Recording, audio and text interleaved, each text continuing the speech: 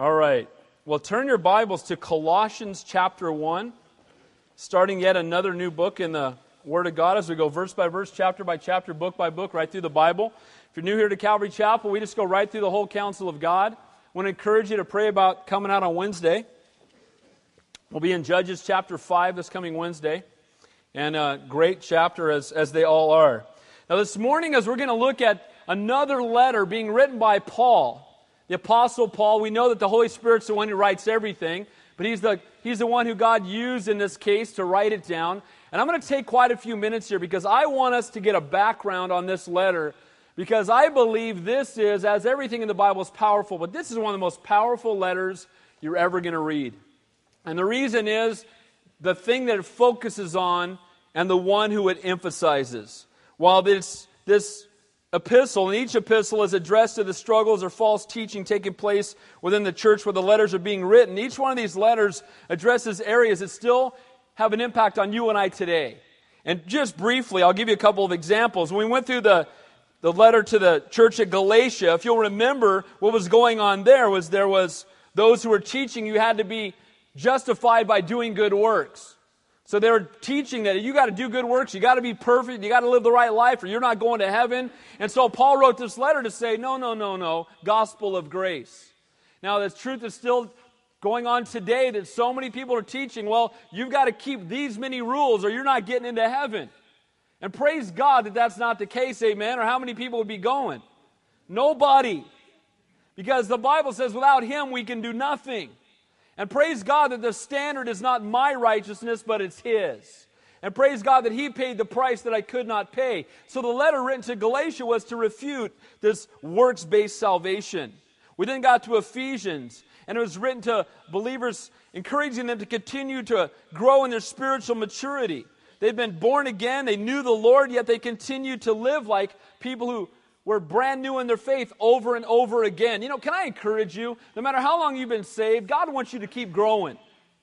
And too many of us, it's, again, we think the finish line is salvation. That's the starting point.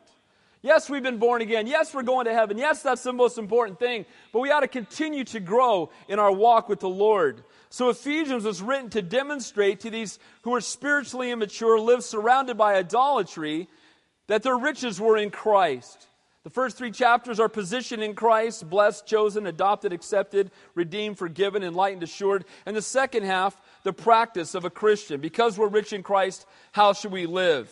The last letter we just finished was Philippians.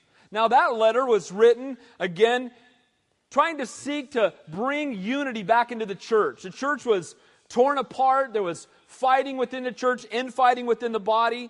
And he writes this letter telling them how to have joy in spite of people or in spite of your circumstances. In the book of Philippians, as we know, the word joy is used 19 times. So that being said, we now come to Colossians. And where the emphasis on previous books, again, were things that were great for us to learn. The emphasis in this book is as great as anything that can ever be emphasized. And I just want to tell you, Pastor Bill and I were talking about this week, and he said this is his favorite book in the Bible. And I can see why. Because it's such a powerful picture, and it's so important for us to comprehend what it's going to teach us. Let me tell you who Colossians was written to. It was written to combat a heresy that was growing within the church. The heresy was that they were adding things to Christianity. You had some Christianity plus some paganism, plus some Gnosticism, which I'll talk about, plus Judaism, plus mysticism, and you stir them all up together, and there it is. What does that sound like? Santa Cruz, right? Sounds like the religion section in the Santa Cruz Sentinel. I go through that thing, there's 100 people listed, and it's just the biggest disaster of anything I've ever seen. Someone's being offended right now. I want you to know the Lord loves you, all right? Here's the thing. Gnosticism had 2 main tenets. It believed that salvation was through some mystical, exclusive knowledge. Some mystical, exclusive knowledge out there. It's just something mystical about it. And again, when we met at the Vets Hall downtown, everybody was chanting to the moon god or whatever else. And here's the truth, you guys. There's only one God. And all these other false religions, all these other things are created by men. They also believed that all matter was evil. So because they believed that, they called for the harsh treatment of their own bodies to control its lust.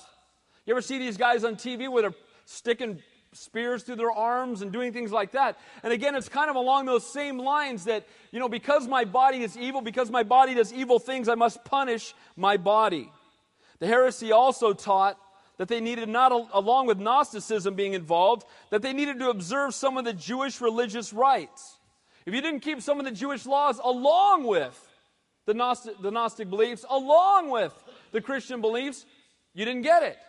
You weren't going. And this heresy was running rampant. You had to observe certain days. And if you didn't observe it on that certain day, you didn't really get it. Does that sound familiar? Kind of like the gymnasium we're meeting in right now. The truth is that there are some that believe if you don't meet on this day, you don't really know God. To God, every day is the same.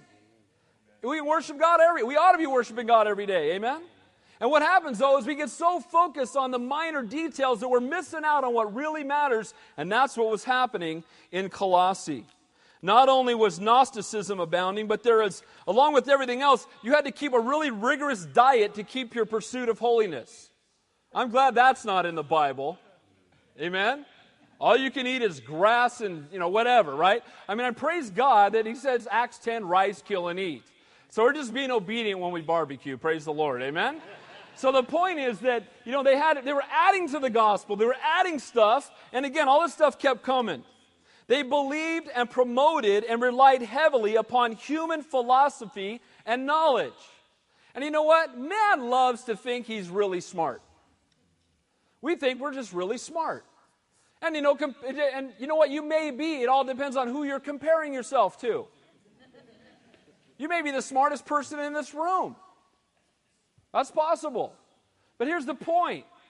You're not very smart compared to God. Why? You know what? He put the stars in the sky. He spoke the world into existence. How are you measuring up to that program? And too often we're going to get puffed up because we think we're so smart because we figured something out. I remember when they got a satellite in the sky. They've been working years, and they finally got this satellite in the sky. And they were just so arrogant, and look what we've done, and and look how great we are, and And I'm thinking, He put billions of them up there with one word. It depends on who we compare ourselves with. The other thing they began to do was worship angels. You see that in the world today too, don't you? Guys, we don't worship angels. Amen? We don't worship, the angels worship God. If the angels could talk, they'd say, don't do that. Bow to an angel, get up, right? He says, no, we worship Him and Him alone. And today you see this, people worshiping angels. Then they began to make attacks upon the central truth of Jesus Christ. That's always what happens. What happens first, you just start adding to it, and then before you know it, you're taking away from it. And then when you get to the place where it's not the gospel anymore. Jesus plus nothing equals salvation. They then taught that they alone had the real truth. You ever heard that before? We're the only ones that have the answer. Nobody, you got to be baptized in our baptismal at our church in this certain way, in this certain ritual, or you're not going.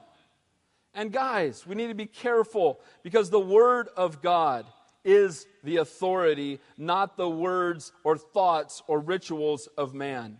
So salvation through mystical exclusive knowledge. All matter is evil. The observance of certain rites essential for salvation. A rigorous diet in pursuit of holiness. Relying heavily upon human philosophies and knowledge. By the way, I want to make this real clear. We don't check our brains at the door when we become Christians. That would be foolish. We're not Christians in spite of the evidence. That would be superstition. We examine all the evidence, and you know what? The Bible's true. Archaeologically, true. Historically, true. Scientifically, true. You know what happens when scientists sit down and try to prove the Bible wrong? You know what happens? Ask Josh McDowell. Josh McDowell, this guy's as sharp as they come. I guarantee he's smarter than anybody in this room. And he wanted to write a book proving that there was no God and the Bible was filled with errors. And he sat down to prove it. He was going to wipe out Christianity where it stood. And in a few months, guess what happened? Josh McDowell got saved. Because one of two things happen if you study the Bible. You either get saved or you just stay in flat-out rebellion and you realize you cannot find... There are no contradictions in the Bible. I love when people tell me that. Filled with contradictions. Name one. I know they're in there. No, they're not. And I love when people are authority on something they've never read. Read the book, don't wait for the movie. Get in God's Word. We don't check our brains at the door. God's Word is sufficient, and we need to stay in it more and more. It is the authority. So they relied heavily on human knowledge and philosophies and the worship of angels. They attacked the central truth of Jesus Christ. They believed that they alone had the truth. Truly, there is nothing new under the sun, because this does sound like the city we live in today. Nothing new. With all its politically correct mixture of all things spiritual, its rejection of the centrality of Jesus Christ, they'll say that's narrow and bigoted. You believe that Jesus Christ alone is the way? That's narrow. You know what? 2 plus 2 is narrow, and it's still right. Amen? It's when people challenge truth as being narrow. There's only one God. There's only one truth. There's only one hope. There's only one life. Think about it this way, you guys. How can you take some truth and add a lie to it? When you do, you know what you have? A lie. And here's the thing. We make the mistake of thinking, why can't all religions be true? Now you are checking your brain at the door if you believe that. Because you cannot have appointed for man once to live and then to die and then the judgment and have reincarnation at the same time. Those both cannot be true. There cannot be only one God and yet many gods at the same time. Those both cannot be true. Doesn't this make sense? But yet you have people grabbing, well, I got a little bit from Buddha, and I got a little bit from Krishna, and I got a little bit from Muhammad, and I got a little bit. Here's the thing, guys. Buddha, Muhammad, Krishna, dead. Jesus Christ, risen and living Savior, triumphed over sin and death. Amen? We don't serve a dead God. We serve a risen and living Savior. And the truth is that Buddha believed you just, go to nothing. Just get to the point where you can go to nothing. That's foolish. But yet people will say, but why? Well, I just want to go to nothing. I'm just going to nothing. No, you're not. I haven't seen a Buddhist disappear yet. They don't go to nothing. It's not true.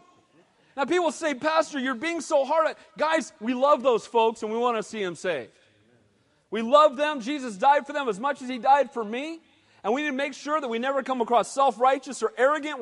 We're sinners saved by grace. We're one beggar leading another beggar to the bread. But the truth is that we can never water down the truth, and it is not narrow or bigoted to speak the truth with authority. The elevation of human philosophy and knowledge and the mixture of all world's religions is seen as enlightened and open-minded. It's not open-minded, it's no-minded. Because how can you be, you're not being open-minded to say, 2 plus 2 is 4, and it's 2 plus 2 is 5, and 2 plus 2 is 7, and 2 plus 2 is 11, and we're just open-minded. That's not open-minded, that's stupidity. I know I'm being straight with you guys. Well, that's a shock, isn't it? But here's the point. The point is that my heart breaks when we start to think that we can add to the cross of Christ and it's okay. Because there's nothing new under the sun, and that's what this entire letter is all about, is writing to a group of people, Christians in a city where this was coming in like gangbusters. It couldn't be a better time for us to study it here in Santa Cruz. These false doctrines and practices that were threatening the faith of the Christians in Colossae continue to be a danger to the church today. And like I said, you add some truth to a lie, it's still a lie. As many people who would call themselves Christians recklessly add, substitute altogether man-made religions or spiritual beliefs to the simplicity of the gospel. You know what I've yet to figure out? Why do you want to add to the gospel? Is it not the simplest thing in the world to understand? Aren't you glad it's not some thing you got to study for 400 years to figure out? You don't have to sit in a room somewhere and chant for 12 hours trying to meet God. That's not it. Here's the gospel, you guys. You're a sinner. God is perfect. God cannot have sin in his presence. So you know what? Sin has to be paid for, and the only way sinful man can be back in the presence of holy God, someone's got to pay the price. And we're the ones that deserve to pay it. But you know what? God loved us enough that He sent His Son to suffer and die and take our sin upon Himself and pay the price for us that we might go to heaven. And all we have to do is confess that we're sinners and ask Him to be our Savior. Is that simple or what? What a simple truth. And why would we want to add to it? Because man wants to have his own way. So how does Paul refute such heresy that threaten to cause the drifting away from the truth of the gospel? The same way that you and I are today. How do we refute it? By boldly proclaiming the truth of the person and character of Jesus Christ. That's what he's going to do. This whole book is about the preeminence of Jesus Christ. The fact that He is fully God. The fact that He is without sin. The fact that He always has been and always will be. That He's the firstborn of creation. We'll get to that next week. The word there is prototokos. That doesn't mean He's firstborn like being born. It means He's first in priority over all creation because He is the Creator and He always has been and He always will be. We'll also see as we go through that Jesus is a sufficient Savior and He doesn't need any help. Doesn't need to add anything to it to make it more palatable. Paul's letter to Colossians is one of the most Christ-centered books in the entire Bible. Stressing the supremacy of the person of Christ, the completeness of the salvation found in Him. That Jesus Christ is the Lord of creation, the head of the body which is His church, is completely sufficient for every spiritual and practical need of the believer. So in contrast, Philippians, the word joy 19 times. Guess what? In Colossians, the word Christ 26 times and the word Lord 7 times. What's the focus of this letter? Jesus Christ is Lord. In Ephesians, it's about the church, the body of Christ. In Colossians, it's Christ, the head of the body. The focus is on who the head of the body is. Jesus is our God. He's the groom, we're His bride. He's our Redeemer, our Savior, our source of hope, the object of our faith, our mediator, our intercessor, our closest friend. We were created for His good pleasure and to worship Him, and He would rather die than live without us. That's a message we shouldn't keep quiet. Amen? It's a message we shouldn't dial down or be ashamed of, because we're afraid of being politically correct. You know what, guys? People around us need to hear it, and we need to love them enough to tell them even when they don't want to hear it. And do it in love. Always. In love. Pray for them by name, that God would soften their hearts. Sadly, in spite of all of what I just said, many Christians fall into the trap of believing some person or religious system or discipline can add to their spiritual experience when Jesus Christ is enough. We already have all that we will ever need in the person and works of Jesus Christ. Now, quickly an overview on Colossians, we'll go to verse 1. Like many of Paul's letters, it begins with doctrinal truth and then moves to a practical response. He says, okay guys, here's the truth. Now in light of it, here's how you should live. And we see that in Philippians, we see that in Ephesians, we see that in Galatians, and now we're going to see that again in Colossians. It's only 4 chapters long. The first 2 chapters speak of the supremacy of Christ. What did Christ do for us? The doctrinal truth. The second 2 chapters are the practical, what Christ does through us. In light of what He's done for us, what should you and I now do? How should we submit to Him? So chapter 1, we're going to see the declaring of Christ's preeminence. Chapter 2, the defending of Christ's preeminence. And then the last 2 chapters demonstrating it by living a godly life. Now this morning we're only going to look at the first 14 verses, Lord willing. And we're only going to look at the introduction to the letter and its prayer. And sometimes these are things that people read right over. You know, you get to a book of the Bible and Paul said, and Paul the apostle, and grace and peace to you. Right? I want to get to the stuff. But it's all in the Bible for a reason, amen? And I want us to see something here, because this morning we're going to, as we look at it, and then next week we'll get into the preeminence of Christ in the second half of the chapter. But I believe first there's a great deal we can learn from Paul's greeting and introduction and the way that he prays for the believers in Colossae. So if you're a note taker, I titled the message, Let Prayer Lead the Way. Let prayer lead the way. And we're going to see Paul's heart as he's writing this letter to these people with heresy all around them, being caught up with all these false gods being taught around him. How does he begin? With prayer. That's an example for all of us, you guys. You know, every mighty man and woman of God in the Bible was a man or woman of prayer. We want to be mighty, we want to be used by God, we need to pray more. So first we're going to see the source of Paul's authority. Then we're going to see what brings joy to an apostle's heart. And it's not what televangelist brings joy to their heart. We're going to see what brings joy to his heart. It's not financial gain. It's not physical pleasure. It's not physical comfort. But we'll see that what brings joy to his heart is seeing people in love with Jesus. That's what matters to him. And then lastly, we're going to see that prayer goes before ministry and how Paul prays for fellow believers. So let prayer lead the way. We're going to see the source of his authority, what brings joy to an apostle's heart, and then how he prays for fellow believers. Let's begin in verse 1. Let prayer lead the way, the source of Paul's authority. Now, I want to say a couple things about Colossae. City made up mainly of Gentiles. Church, 6 years old. Now all this stuff's being stirred up, and Paul has never been there before. Paul's never been to Colossae. You know, not like when he wrote to the Philippian church or church in Ephesus. He'd been their pastor in Ephesus, so they all knew who he was. Well, in this case, he's writing to this church. He's got a heart for them, but they know of him certainly, but they don't know him. They've never met him. And now he's writing to them, and he needs to first establish his authority to be able to speak to them about the truth. Look at verse 1. Paul, an apostle of Jesus Christ.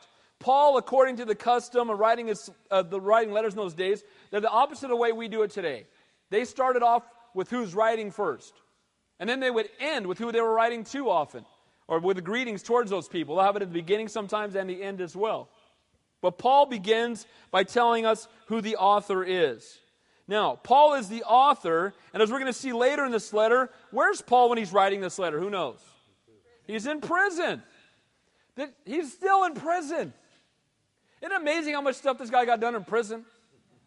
We think we can't get anything done because we got kids.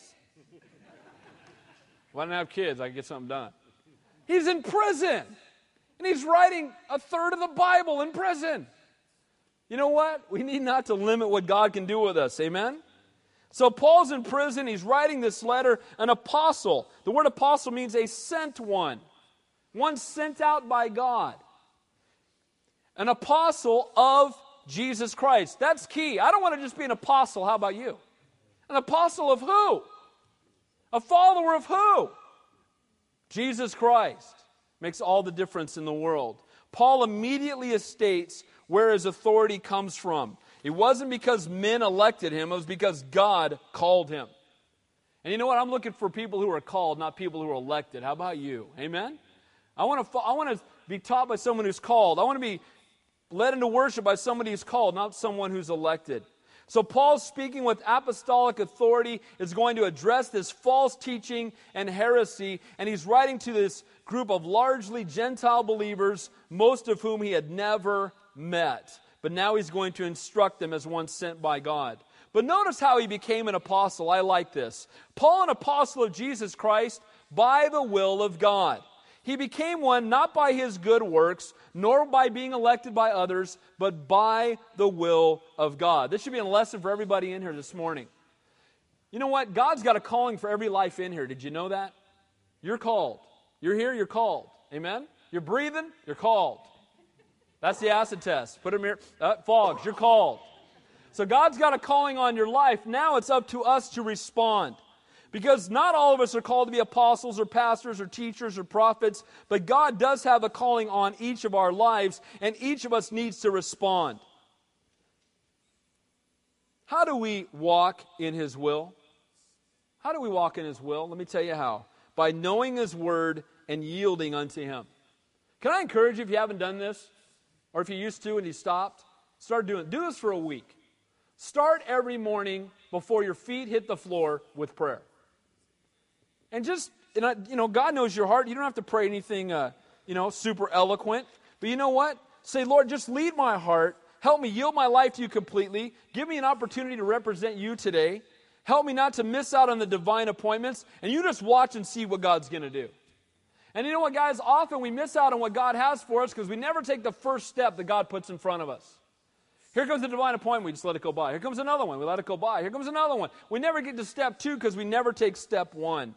And he's telling them, look, by the will of God, he's the one who called me. He's the one who has put me in this position. I'm simply responding in obedience to him. And Timothy, verse 1 there, and Timothy, our brother. Paul said of Timothy, I have no one as like-minded, same heart, same mind, same commitment. And I want you to notice something. He doesn't say Timothy the apostle.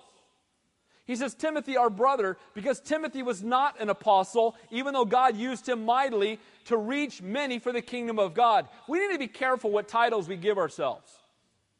Amen? Somebody tells me they're an apostle. I go, really? You saw Jesus, because that's one of the requirements in Scripture. Now, we can talk about that more, but here's the point. The point is we need to be careful. First of all, we should not seek titles. We should just seek to serve God. And you know what? Anybody who's truly called by God doesn't need a title to serve him. They'll just serve him anyway.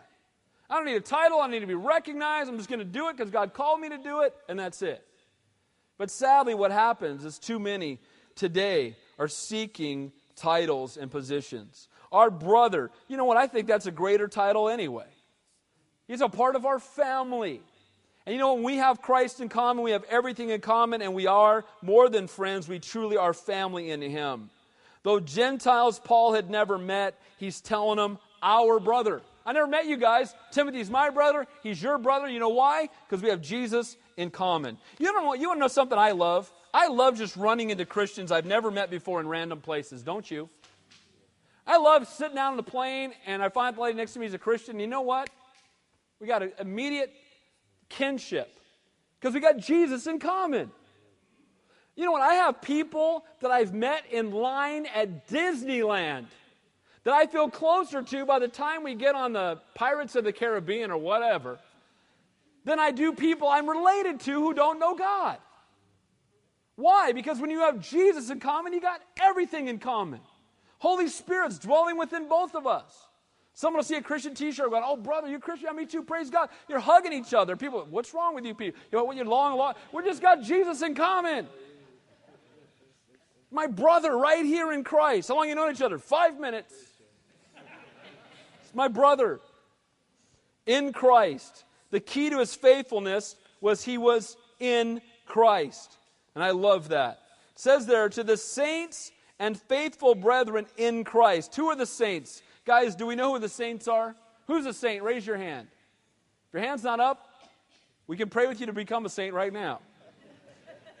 You don't receive sainthood by performing miracles or anything else. A saint means sanctified or set apart one. And guess who those are? Every Christian is a saint. Easy way to remember it, when I was a youth pastor, those of you who've been coming a while, you've heard it 100 times. 101 coming, here it is. You're either a saint or an ain't. Amen? You're either born again or you're not. And so there's no in between. We don't achieve sainthood. We become saints at salvation. He says there, to the saints and faithful brethren in Christ who are at Colossae. So he's writing to the brothers and sisters in Christ, some of whom were surrounded by this false doctrine. He's encouraging them and exhorting them, again, to make Christ preeminent. It says there, in Colossae. Where's Colossae? It's located in Asia Minor, which is modern-day Turkey. It's right along the Mediterranean Sea. Right next to it were the cities of Laodicea and Hierapolis, and that area was called Phrygia. You see that in the word? And that area right there, those 3 cities, were near Ephesus. Now, how did this church get planted? Because Paul never went. You know what I believe? Paul was, in my opinion, just your pastor's opinion, Paul was in Ephesus for about 3 years as the pastor, planting a church.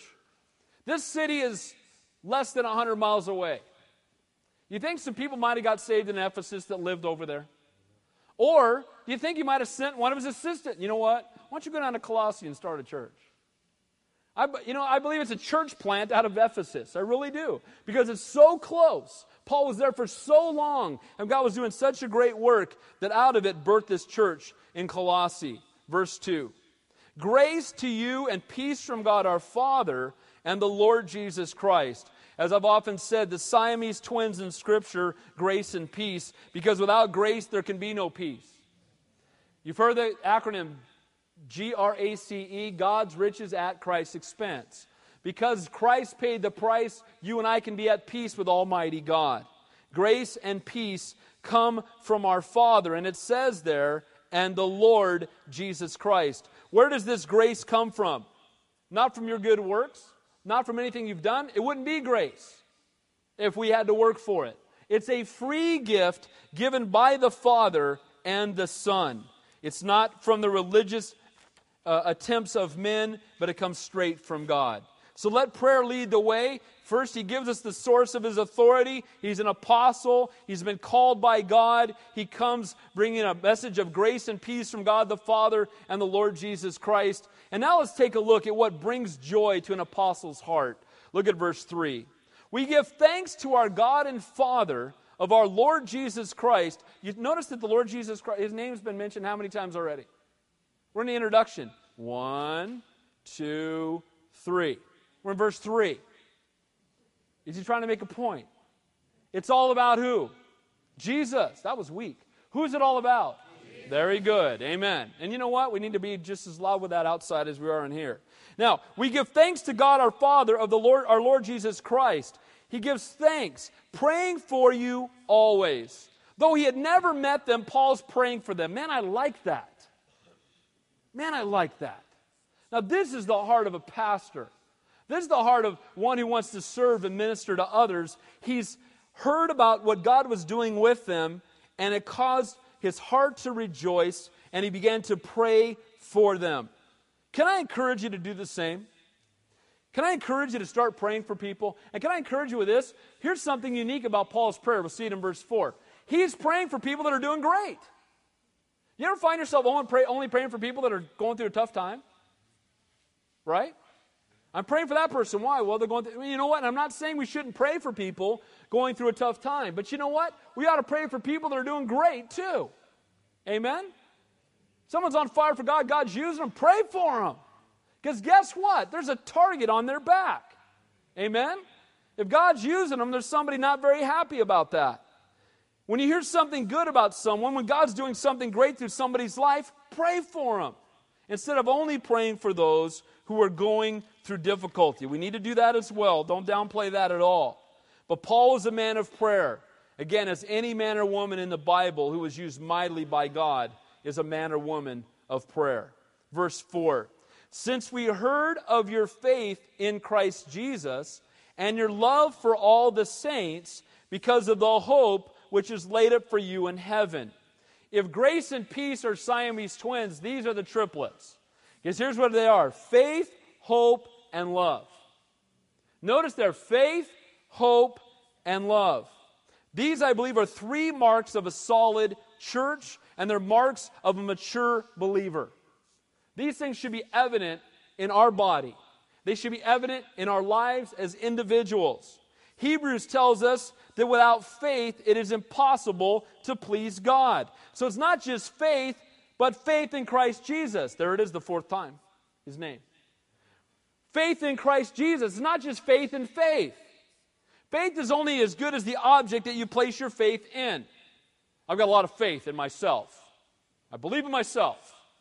That's not going to do you much good. And if you believe in yourself too much, it's going to do you some bad. Amen? Now, I'm not saying that we shouldn't have confidence that comes from the Lord in trusting in who He has made us in Him, but our faith and our hope is not in me, it's in Him.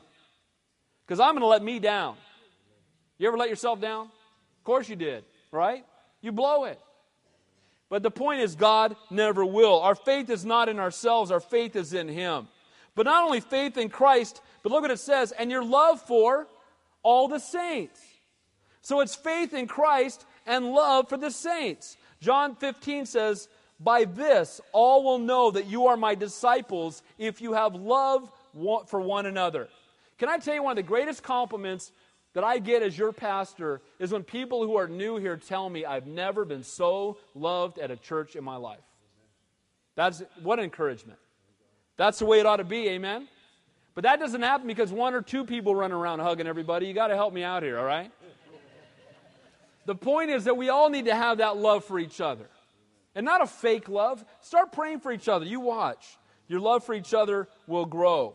But not only your love for the saints, but because of the hope which is laid up for you in heaven. Where's our hope, you guys? It's in heaven. It's not in your bank account. It's not in your job track. It's not in your health. It's not in any of the things you can lose. Your hope is in heaven. Guys, if we got one glimpse of heaven, we would not want to come back. Amen? God won't show us because it'd be over. I'm not going back. Are you kidding me? There's no way.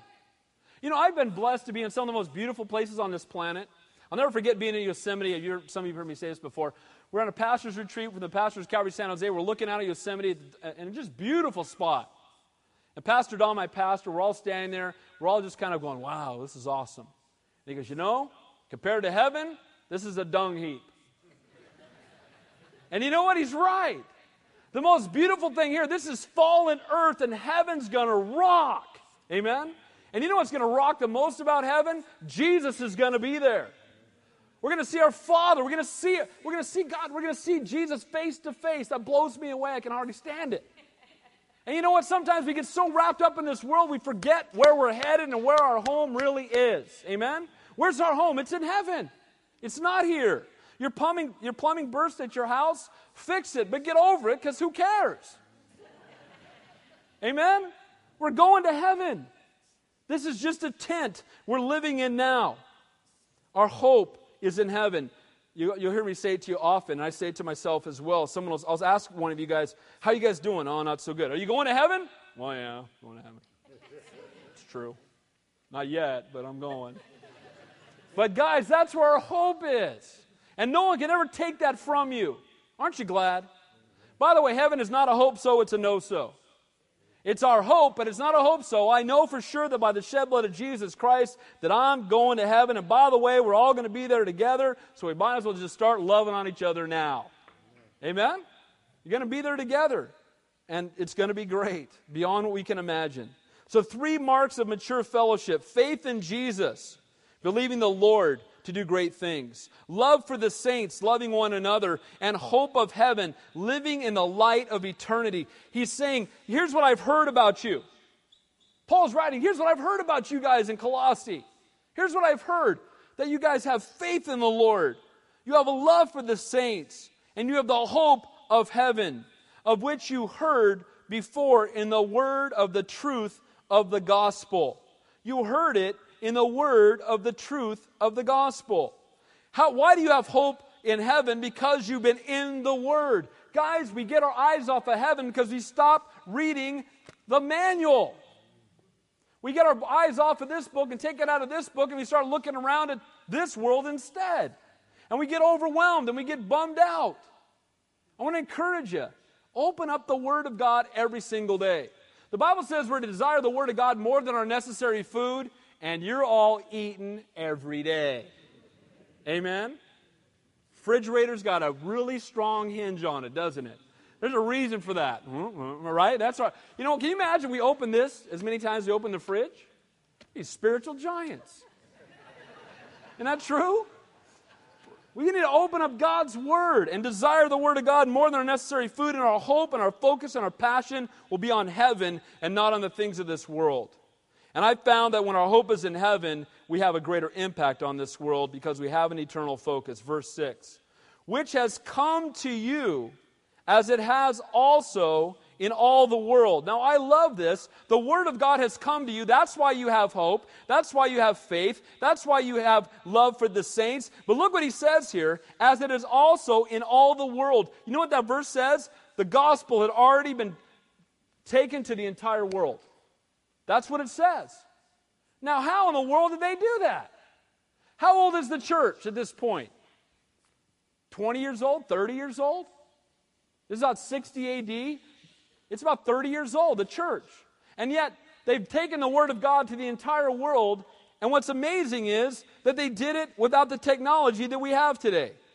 They didn't have any radios, no airplanes, they didn't have tracts to hand out, they didn't have, seminaries and programs, they didn't have Campus Crusade for Christ, right?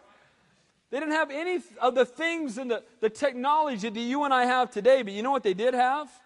They had boldness that came from the Holy Spirit, and they had an urgency in their heart to tell everybody about Jesus. That's what they had. You know what we need today? We've got the technology. We've got the radio. We've got everything under the sun, and yet we're not spreading the word with the same fervency they did back then. You know why? Because we need to depend more on the power of the Holy Spirit within the church today. We need to be desperate for the Holy Spirit to move. We need to be on our face and on our knees and saying, Lord, what do you want to do? How do you want to reach your people? I'm just a tool in the hand of my master, Lord. Show me what's up, and I'll do it. The eyes of the Lord search to and fro among the whole earth, seeking one he can show himself strong on account of, one whose heart is loyal to him. What's lacking is the power of the Holy Spirit, not more programs or technology. Amen? That's what we need in the church today. The Spirit of the living God to light a fire in our hearts. Well, notice here it also says, look at the second part of that verse, and is bringing forth fruit, as it is also among you since the day you heard and knew the grace of God in truth. The gospel was producing fruit. People were growing and people were getting saved. He's saying here, since you heard and knew the grace of God in truth, the word of God had been given to them. Now fruit was coming out of them. How do you know someone's really been impacted by the word of God? Their life changes. Amen? I'm concerned if somebody supposedly gives their life to the Lord and nothing changes. Not my job to judge, nor do I want that job. But I would say this, I wouldn't want to be living a life where I'm no different than the person I was before I committed my life to Christ. Because if I'm a new creation in Christ, everything better change. It may not all change overnight. We ought to be moving closer to Him every day. Amen? And that's the heart of God and the calling upon us. And He's saying, guys, since this happened to you, there's been fruit. So He's rejoicing. This is the heart of the apostle. He's rejoicing because they're walking with God. Now, all of this, keep in mind, as he's getting ready to exhort them about stuff going on all around them. He still sees what God is doing even in the midst of heresy within the city they live in. Then it says in verse 7, as you also learn from Epaphras, our dear fellow servant, who is a faithful minister of Christ on your behalf, who also declared to us your love in the Spirit. Epaphras was their pastor. And so what has happened here, this heresy is going on in Colossae, and he was either frustrated or just needs some wisdom. So he goes to Paul and says, Paul, here's what's happening. Within our church, there's Gnosticism and mystical stuff, and they're adding to the gospel, and Paul, I need some direction. And so he runs to Paul, and Paul's writing this letter to encourage and strengthen Epaphras to go back and bring them the truth, to get their eyes back where they needed to be. You know what? That's an exhortation the church needs today. We need to get back to the centrality of Jesus Christ. We need to stop hiding His name in our church. We need to stop hiding the cross in the church. We need to stop trying to get around the cross so we don't offend somebody. Does that grieve the heart of God or what? Can you imagine He hung on the cross and suffered and died that we might have eternal life, and now we want to hide it? Well, that's offensive. The cross is offensive. So we'll just take that down. And you know what? It's offensive to say sinner. It's offensive to point people. So we're just not going to do that because we want people to feel comfortable. Comfortable, here it comes, comfortable on their way to hell. Is that true or not? People need Jesus, amen? And if we ever stop preaching the gospel here, kick me in the shins and drag me outside. The point is, guys, we got to be preaching the truth of the gospel without compromise because this is eternity hanging in the balance. This is not a game we're playing here. This is what it's all about. When this time has come and passed, only what we've done for Christ will last. Nothing else is going to matter. And he says, I've learned from Epaphras about you. He came and told me all that was happening. He's a faithful brother. And you know what? He declared to us your love in the Spirit. You have a love for one another. They had a love for Paul. He brought word of the fruitfulness and the faithfulness, and at the same time told them of the growing heresy that was there. Paul was so blessed to know that the gospel is producing fruit, and he's sitting in prison while it happens, and we didn't even hear a word about it, do we? We just hear him saying, praise God. He doesn't say, so how come you guys aren't kicking down some help over here? Why aren't you storming the prison to get me out? You know what? He doesn't care about his circumstances. He cares about seeing others walking with God.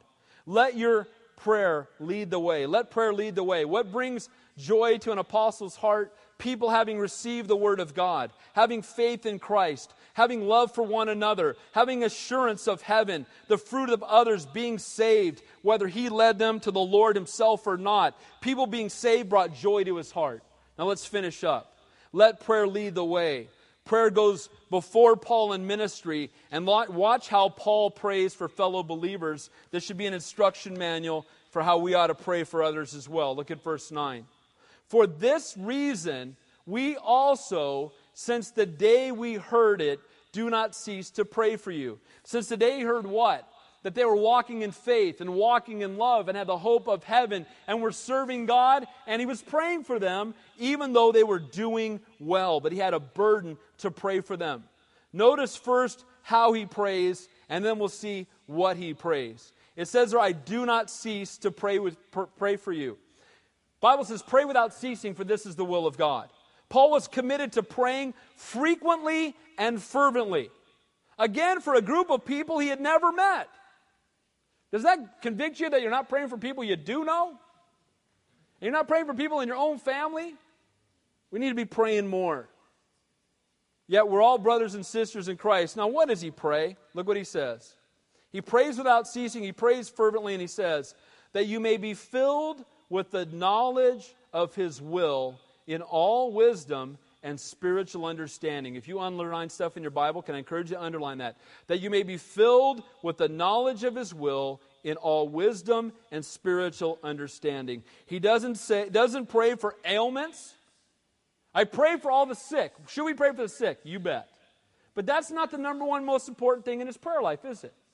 Should we be praying for those who are struggling in relationships or have problems with some of their possessions? Okay. But what's most important is what he's praying right now, that you may be filled with the knowledge of his will in all wisdom and spiritual understanding. Guys, can I encourage you, if you ever think to pray for me, just pray that. Don't pray that I get a bigger house. Don't pray that my car works. I don't care. Or they grow hair or what, anything, okay?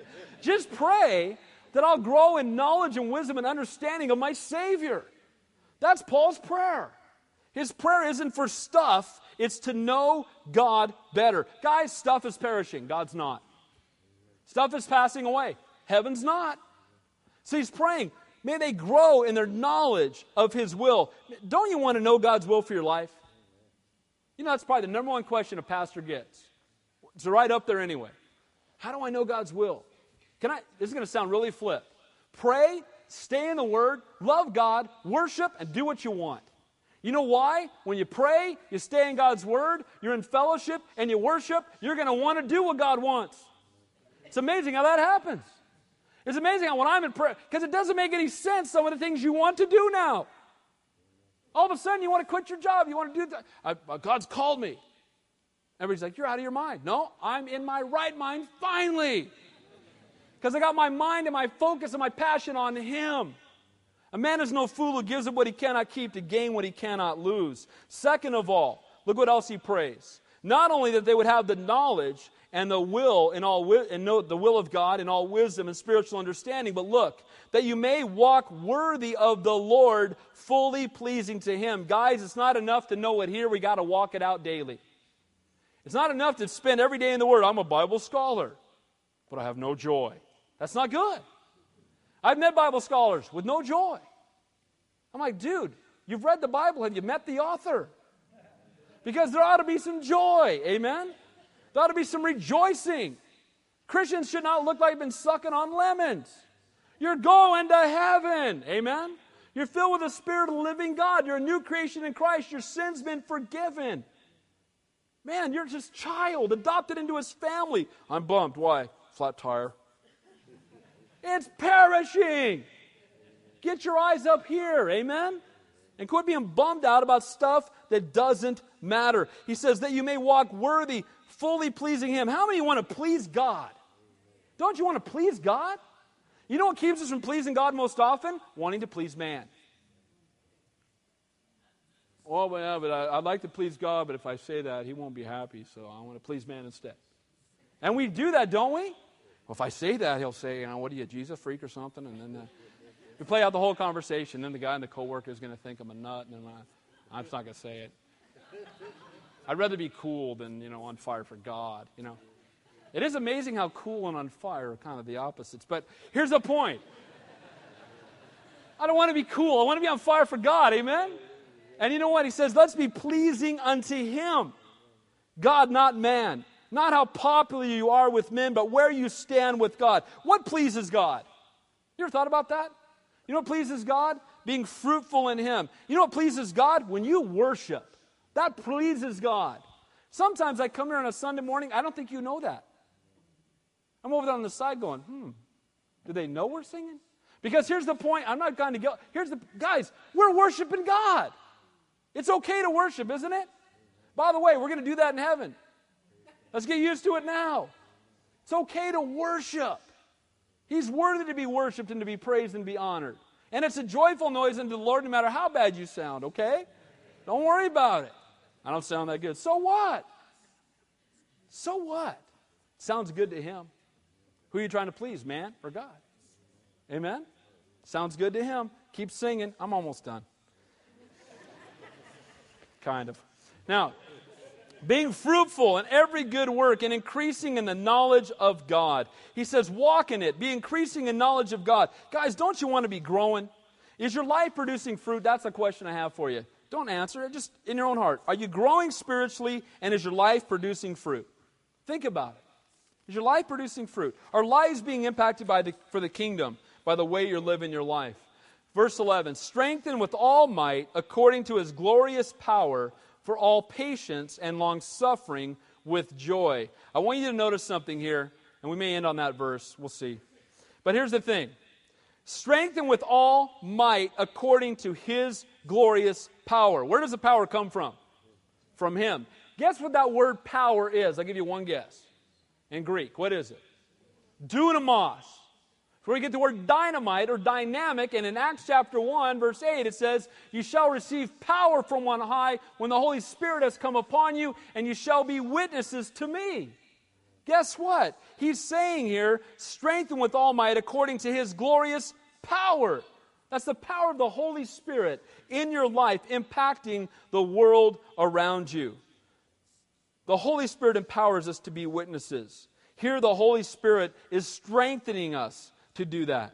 We might be able to bear all of our trials, and that's His heart.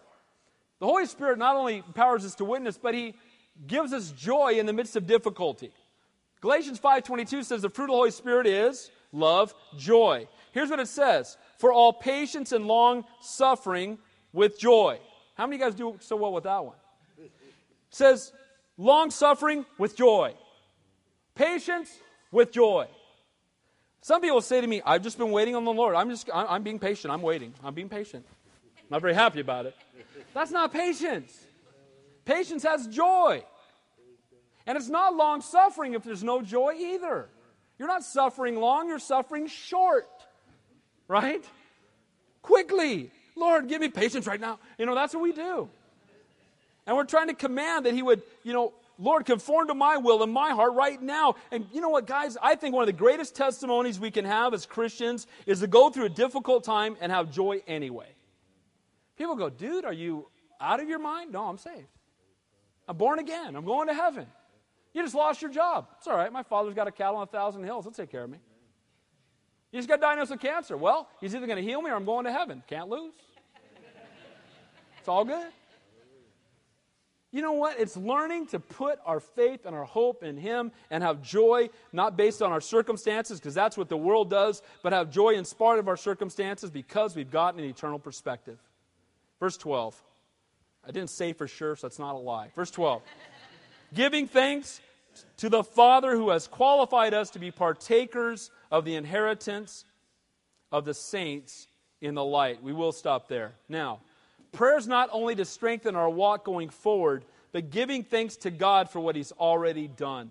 Guys, we need to pray for what's in front of us, but we need to be thanking God for what He's already done. Amen?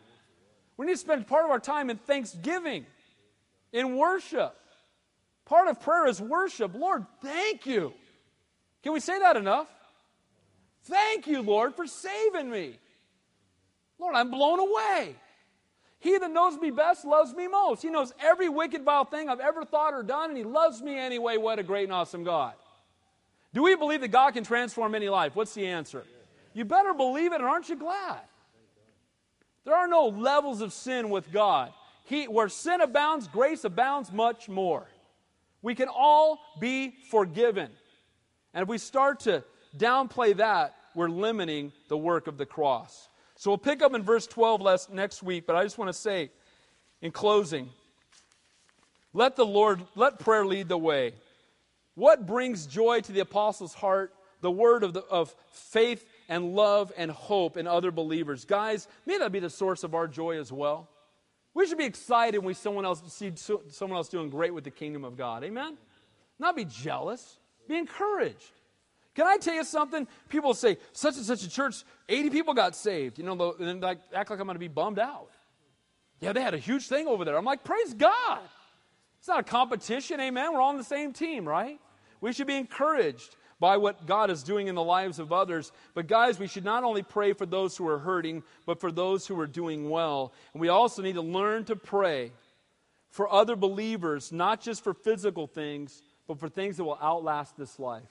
For spiritual wisdom, that they might know the will of God.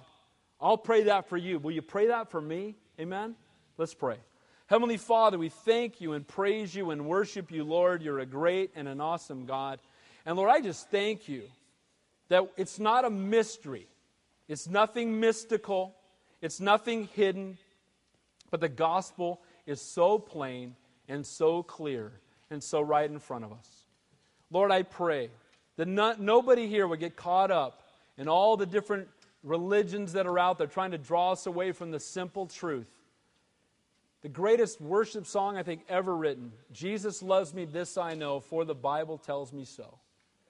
Lord, I pray everyone here would know the love of Jesus Christ. They would know your grace, your mercy, your forgiveness. Lord, I pray that we'd be able to thank you that we see in each other faith in the Son, hope of heaven, and love for one another. So, Lord, we come humbly before you. We desire to know you better. We do pray. I pray for everybody in this room that we would know your heart, that we would know your will for our lives, and that we would grow in spiritual wisdom and understanding. Lord, that's our prayer this morning. In Jesus' name we pray, and all God's people said, Amen. Let's stand and close the worship song.